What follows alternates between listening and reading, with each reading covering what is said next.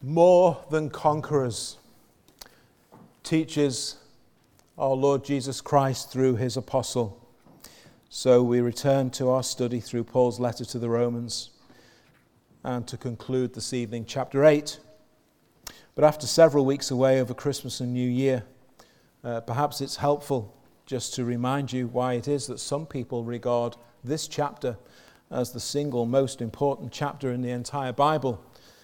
You're completely free to disagree with that view, of course. But, well, we can kind of understand why some people might say that. They do so because of the way that Paul summarizes so much of what it means to be a Christian and what it means to live as a Christian. The chapter begins by assuring the Christian that there is therefore now no condemnation. And it ends, as we'll see this evening, by assuring us that it's impossible for the Christian ever to be separated from Christ and his love. No condemnation in Christ, no separation from Christ. In verses 1 to 4, Paul highlights for us this wonderful truth of our union with Christ, new life in the Spirit who Christ sends. He is the Spirit of Christ himself and originating from the Father.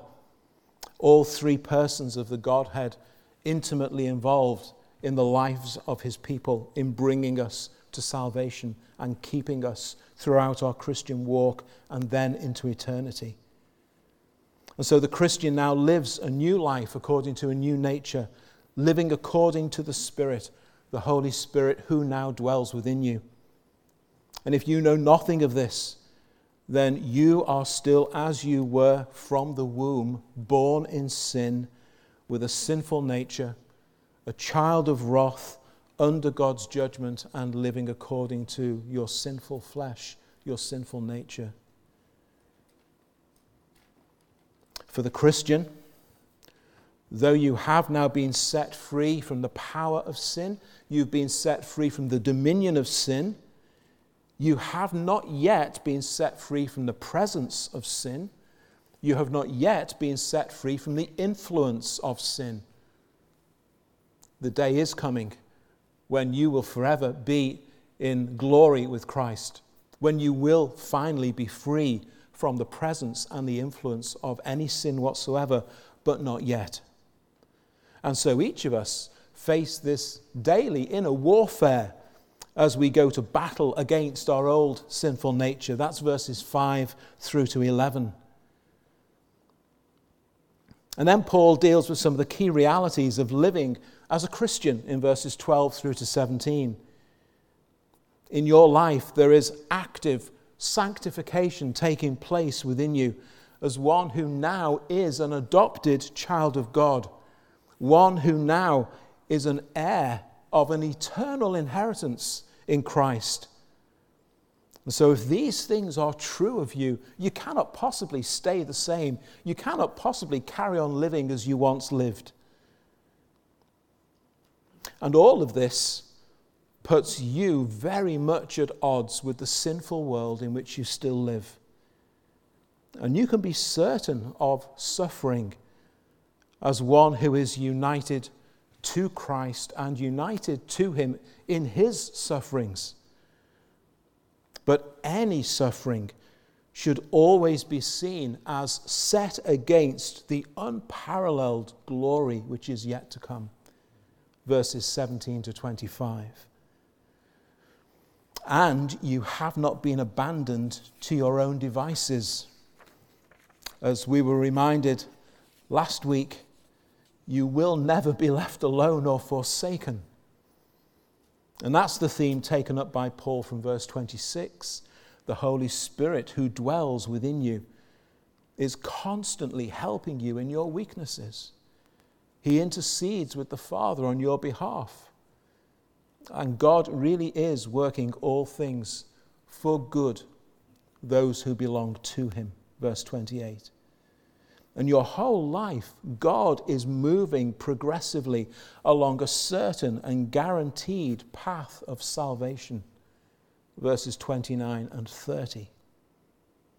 And then in our last consideration of this chapter before our Christmas break, we looked at verses 31 to 34, where Paul asks certain questions, and he does so with the aim of quelling our fears. Because despite all of these things, you will still, from time to time, have certain doubts and fears. But if God is for you,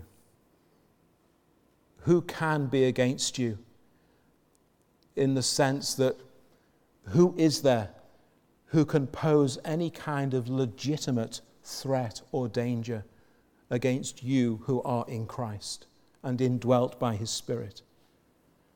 God has already shown you the degree to which he is for you in the way that he sent his Son into the world. He didn't spare even his Son in order that you might be redeemed from all of your sins. His own Son was sent by the Father that he might go to the cross. And that risen Christ now pleads on your behalf before his Father in heaven.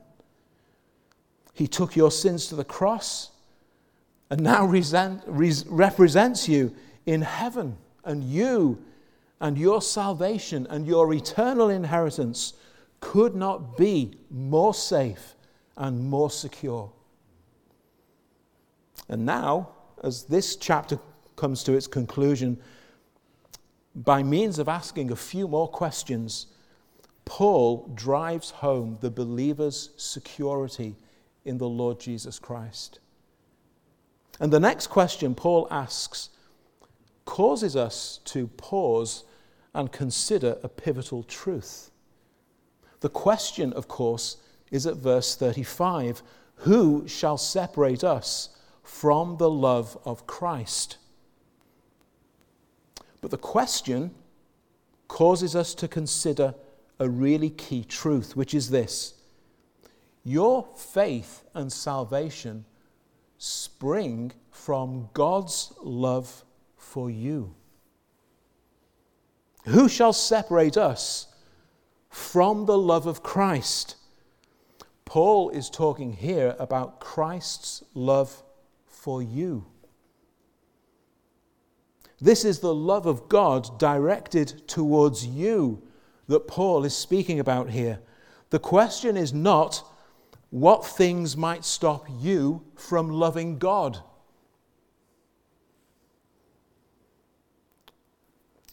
Why is that not the question? It's not the question because you're becoming a Christian believer and you're continuing as a Christian believer does not depend upon your love for God or the strength of it. It depends upon God's love for you. Now, of course, his love for you has to result in you loving him. But your love for him is not what you rely upon. Your love for him is not what keeps you and holds you. And that's good to know for those occasions when we have to admit our love really is not as it ought to be. But no, you see, it's God's love for you that keeps you and holds you. Consider this, way back in Deuteronomy chapter 7. What on earth has that dusty old book got to do with me, you might think? Let me tell you. Listen to what God says to the nation of Israel regarding their relationship to him. It's verses 6 and 7 and 8 of Deuteronomy chapter 7. You are a holy people to the Lord your God. The Lord your God has chosen you to be a people for himself, a special treasure above all the peoples on the face of the earth. Wow.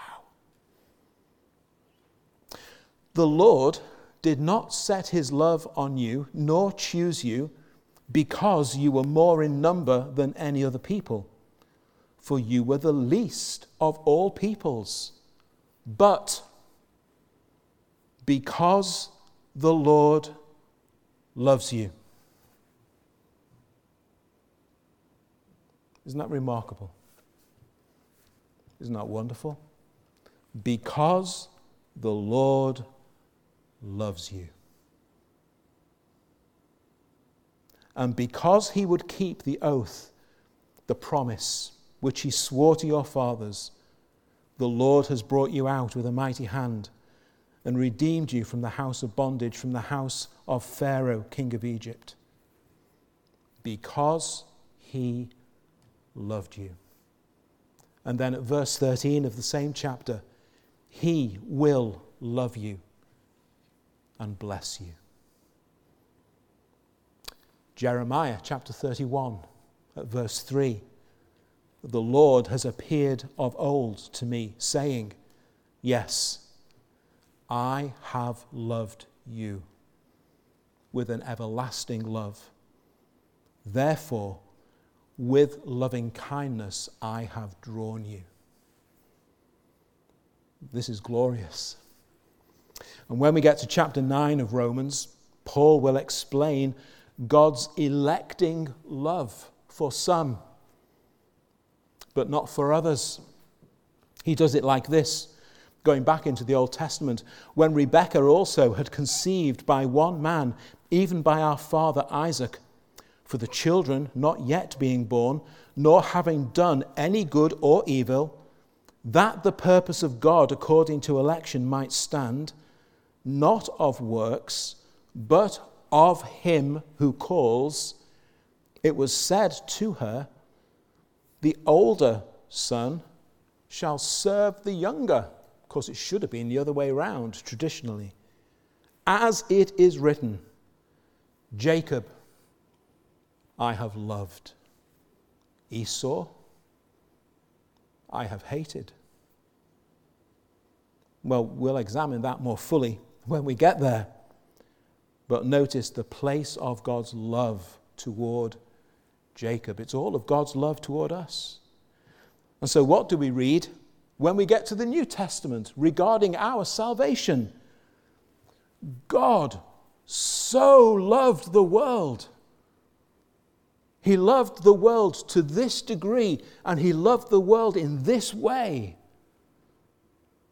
It was because of his love that your Savior came into the world to save you.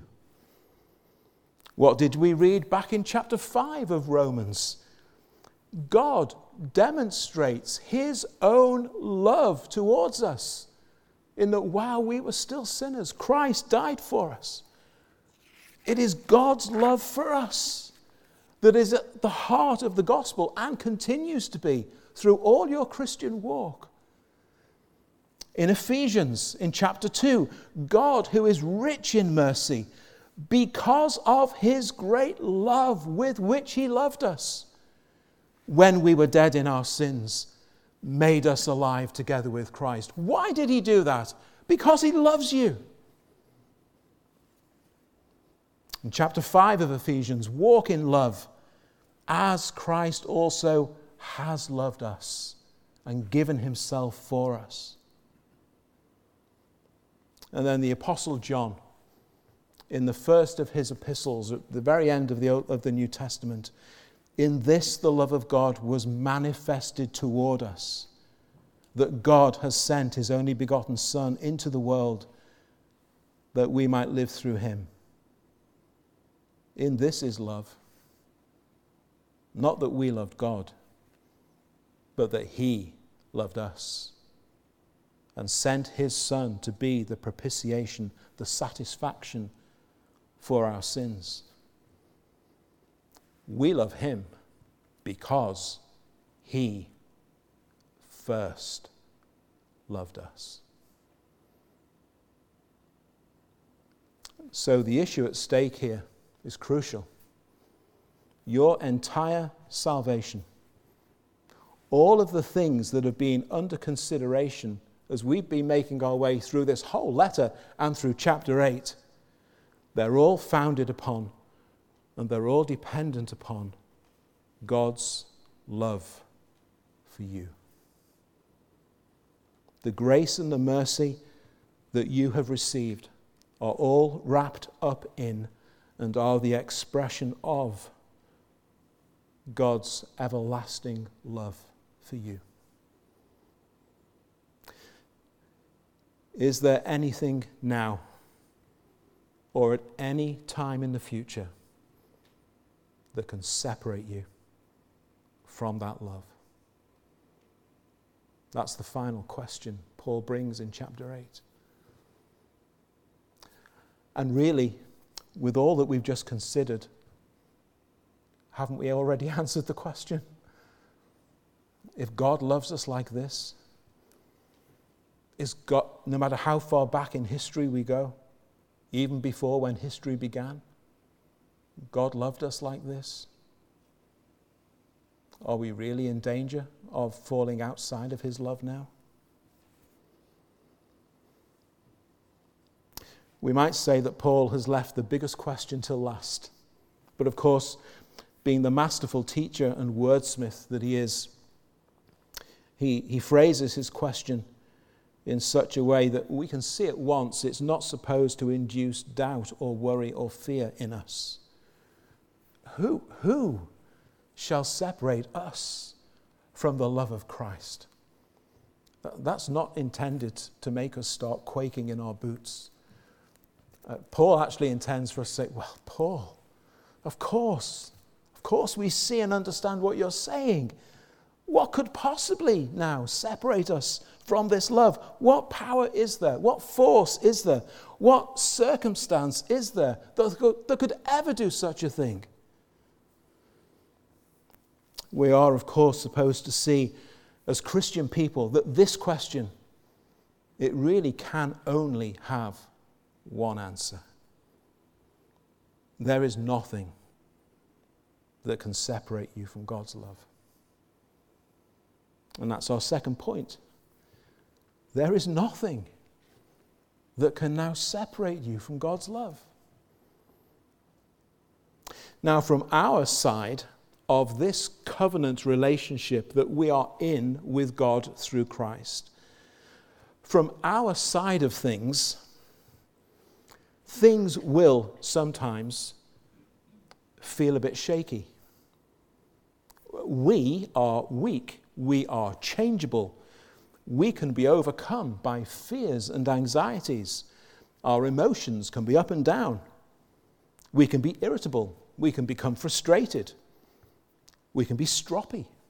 We can struggle with pride and self and ego. If the question was, what can keep you from being the Christian that you should be? Well, I guess all of us, if we were really honest, we'd need several pieces of paper to write down all the answers. Everything and anything seems to have the potential to knock me off course and cause me to wobble. But there is nothing that can now separate you from the love of Christ. And Paul makes it clear that the ongoing experience of God's love,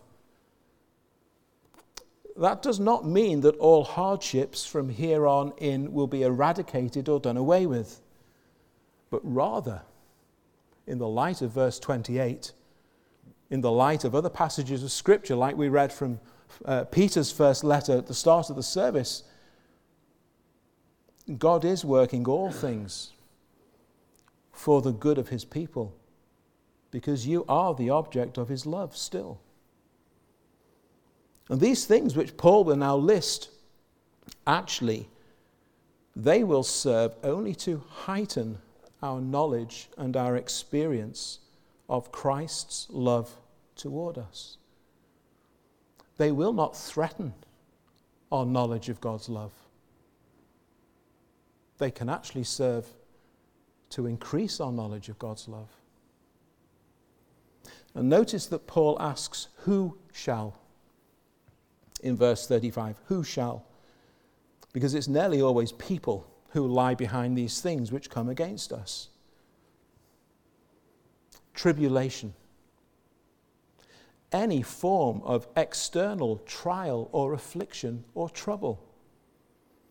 Tribulation has always been known by God's people.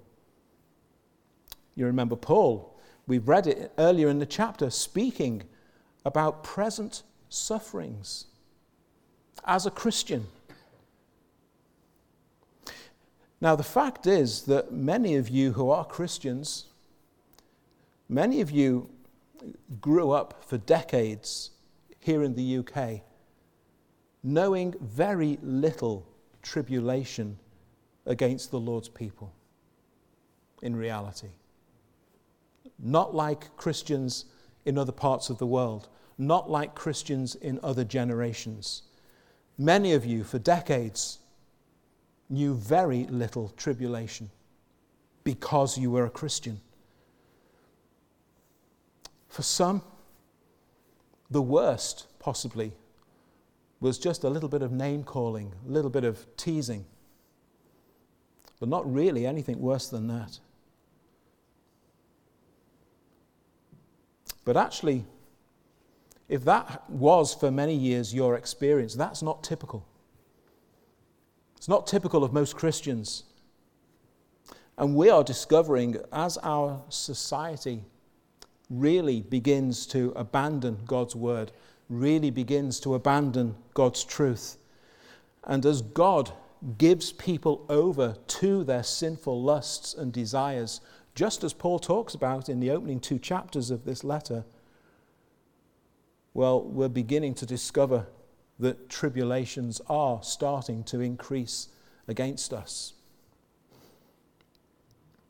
But this is nothing strange to the Lord's people. This is nothing new to the Lord's people. This is nothing that we should in some way think that we don't deserve, or that we have some kind of right to escape. Tribulation. Paul talks about it because he knows it's a reality for Christian people. But it will never separate you from the love of God. Distress. That's the inward anxiety of heart that can come upon us in response to those tribulations. Can such distresses, when they come, separate you from God's love? Not in the slightest. Persecution. That opposition which comes directly and intentionally against you because you are a Christian. The animosity of this wicked world against the Lord and his people. The kind of opposition that actually took Christ to the cross for you. Will that in any way separate you from God's love? Not in the slightest. Famine and nakedness. For some Christians, in some circumstances, famine, nakedness, to be stripped of all resources, to be stripped of everything, to become a complete outcast from family, from friends, from your job, from the community in which you were born and lived. Everything stripped away. Famine and nakedness, for some believers, become the realities of tribulation and persecution. You and I, we haven't a clue about that. There are millions of believers who've known exactly what that meant.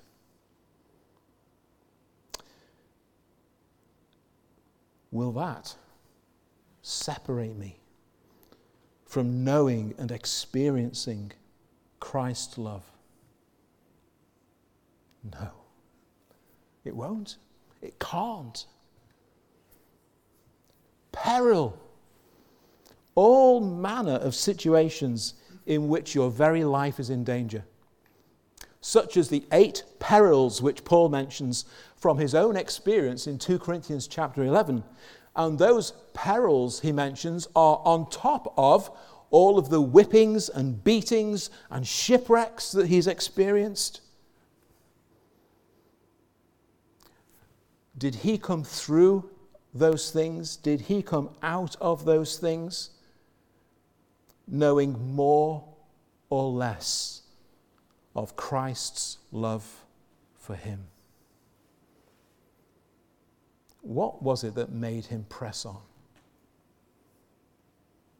What was it that kept him from saying,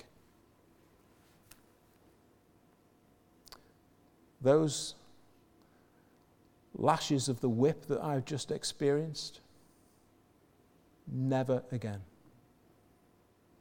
I'm going to do anything possible to avoid having to go through that again. Yet read 2 Corinthians chapter 11 and see how many times he was ready and willing to put himself through such treatment. Why? Because he knew more and more and more of Christ's love for him. The sword being put to death for the cause of Christ.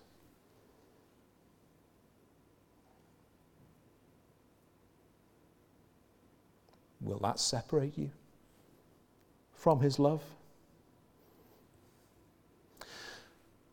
These Roman Christians that Paul's writing to, they will actually come to know these things in huge measure. All New Testament believers lived under the authority of Rome. And Rome was a place, and Rome was a government of untold paganism, wickedness, brutality, immorality of every sort. Let me tell you, the things that you see going on in society today, Rome was there first, and some. Not all Caesars were the same, but Nero, well, he would unleash unimaginable horrors against the Church of Christ. And it's really interesting. Well, it is to me. Despite living under such a regime as the New Testament believers did, you'll never find Paul engaging in political rantings about how awful Rome is, how Christians should rise up and protest and complain and fight for their rights. There is no such language from any of the apostles. There is no such language from Jesus, who lived under the Romans too. You see, the reality for every Christian in every age is that we live in a world which hates the things of God because it is an unsaved world. And it's a world of sinful fallenness and wickedness, and which loves darkness rather than light. This world will always be pursuing those things which are unrighteous, unholy, and ungodly for as long as they are outside of Christ. Read again Romans 1 and 2. This world will always be marked out by selfish ambition, exploitation, deceit, self-serving. For this is the nature of the sinful heart. And these are the ways of Satan. All of mankind is like that. Read again the opening chapters of this letter if you need to. You were like that until you were visited by God's grace, and until you suddenly realized one day that you were the object of God's love. And then everything changed. And it's in this tide of godlessness, it's always been in this tide of godlessness that Christians live and testify. It's always been this way. It's in this tide of godlessness that the Christian may thrive spiritually. And that's what you need to be focusing on. Not merely surviving as a Christian, thriving as a Christian, more than a conqueror. That's what Paul is talking about. Nothing can even remotely separate you from the love of Christ in this world. Not death. After all, what will death do? All death does is speed you on your way to heaven, to be with him. How's that such a bad thing? How does that separate you from Christ's love? Actually, it takes you to the place of Christ's love. Not life, says Paul, will separate you. There'll be many things on the face of it which have the potential to cause you simply to react in anger and bitterness, because God has allowed this thing to happen to someone like me. Why am I going through this? But for the Christian, well, the Christian can respond. Well, the Christian can respond the way that people like Johnny Erickson Tada has shown us a Christian can respond. A woman who now has lived for more than 50 years as a paraplegic, and who, despite all of those ills that have come upon her, can yet rejoice with joy unspeakable in what she has in Christ Jesus. You see, you really can not live just getting by, but as more than a conqueror, firm in Christ and in Christ's love, because there is nothing that can ever separate you from Christ's love. What about angels, principalities, powers? What about those things which are outside of ourselves and above ourselves and beyond ourselves? What about all the spiritual forces in this world? What about all the earthly authorities that are over us? Nothing. Nothing today, nothing tomorrow, nothing in this new year, nothing in any new year will ever separate you from Christ's love. From the heights of heaven to the depths of hell, there is nothing that God has made that can separate you from him and his love for you. There is nothing that can keep you from living as a Christian ought to live. And Paul himself is an example of that. And it's interesting, isn't it? He was once the one doing the persecuting and doing it very effectively. We read in Acts 8 that he made havoc of the church. But even there, as they took Stephen's life from him, for him it wasn't the sword. That would have been far kinder. For him it was the agonizing death of being stoned. They could not separate him from Christ's love, could they? Lord, Jesus, receive my spirit, and do not charge them with this sin. Assured of his Saviour, and praying for grace and forgiveness for those who were hurling the stones at his head. More than a conqueror. Because not even there, and not even then, could Stephen be separated from the love of his Saviour towards him.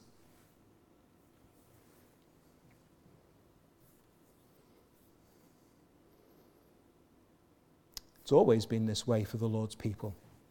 Verse 36 is a quotation from Psalm 44. For your sake we are killed all day long.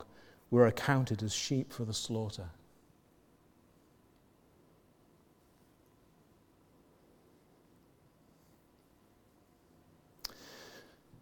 Satan one day said to God, "It's no wonder that Job loves and worships you as he does. You've given him the cushiest life ever." Who wouldn't say that they love and worship you with a life as easy and as prosperous as his? Who wouldn't think well of you when they've never had a day's hardship in their life? And from there begins Job's story, as God permits Satan to strip away just about everything that Job has. And all that Job is left with is an unhelpful wife. Not that all wives are unhelpful, but his was on that occasion. And Job refuses to become bitter and twisted and to blame God. And yet, even with stories like that recorded in the Bible, how easily we can feel that if God really does love me, if God really does care for me, surely he would keep me from any such things as tribulations and distresses and persecutions. Why would this God of love and grace make me go through these things? And of course, the truth is there's no escape from all of the regular tribulations and distresses that fall upon everyone in this world, whether you're saved or whether you're not. And then on top of that, Christ's people undergoing still further hardships simply because they name Christ in the middle of this wicked world. Jesus said to his disciples, "I'm sending you out into the world and you're going to be like sheep amongst wolves." And then Paul quotes this verse from Psalm 44. There are times when the lot for the Christian is extreme persecution and even death. Nero would bring the reality of that crushing down upon the Christian church. But such is not the cause for throwing up our arms in despair, dumbfounded that God could have got things so wrong by permitting such horrors to fall upon his people. Tribulation and distress do not mean that God has got it wrong. No, it's actually at the very midst of such things where faith is vindicated. It's in the midst of such things where God is proven true in the lives of his people. It's in the very midst of such things that the Christian may know, like they've never known before, Christ's love for them and testify of it. Such was Paul's testimony. These words that we find written down here in Romans, this isn't bold, unproven, ridiculous rhetoric. These are not exaggerated claims which simply sound too good to be true. This is Paul's experience and testimony. These are the realities of no longer living according to the flesh, but according to the Spirit. This is the reality of living a new life in Christ, whilst still surrounded by the bondage of corruption in this fallen world. This is the reality of nevertheless living that Spirit-led life. Not merely as a just scraping by Christian, but as more than a conqueror in Christ, making progress, moving forward, growing spiritually, knowing Christ better, experiencing his love and his grace more and more, being made more bold in your own soul to speak his name and make him known, regardless of the cost. That's what it means to be more than a conqueror in Christ Jesus. Not just despite all the difficulties, but all the more because of them. That's what Peter is saying in the opening chapter of his first letter.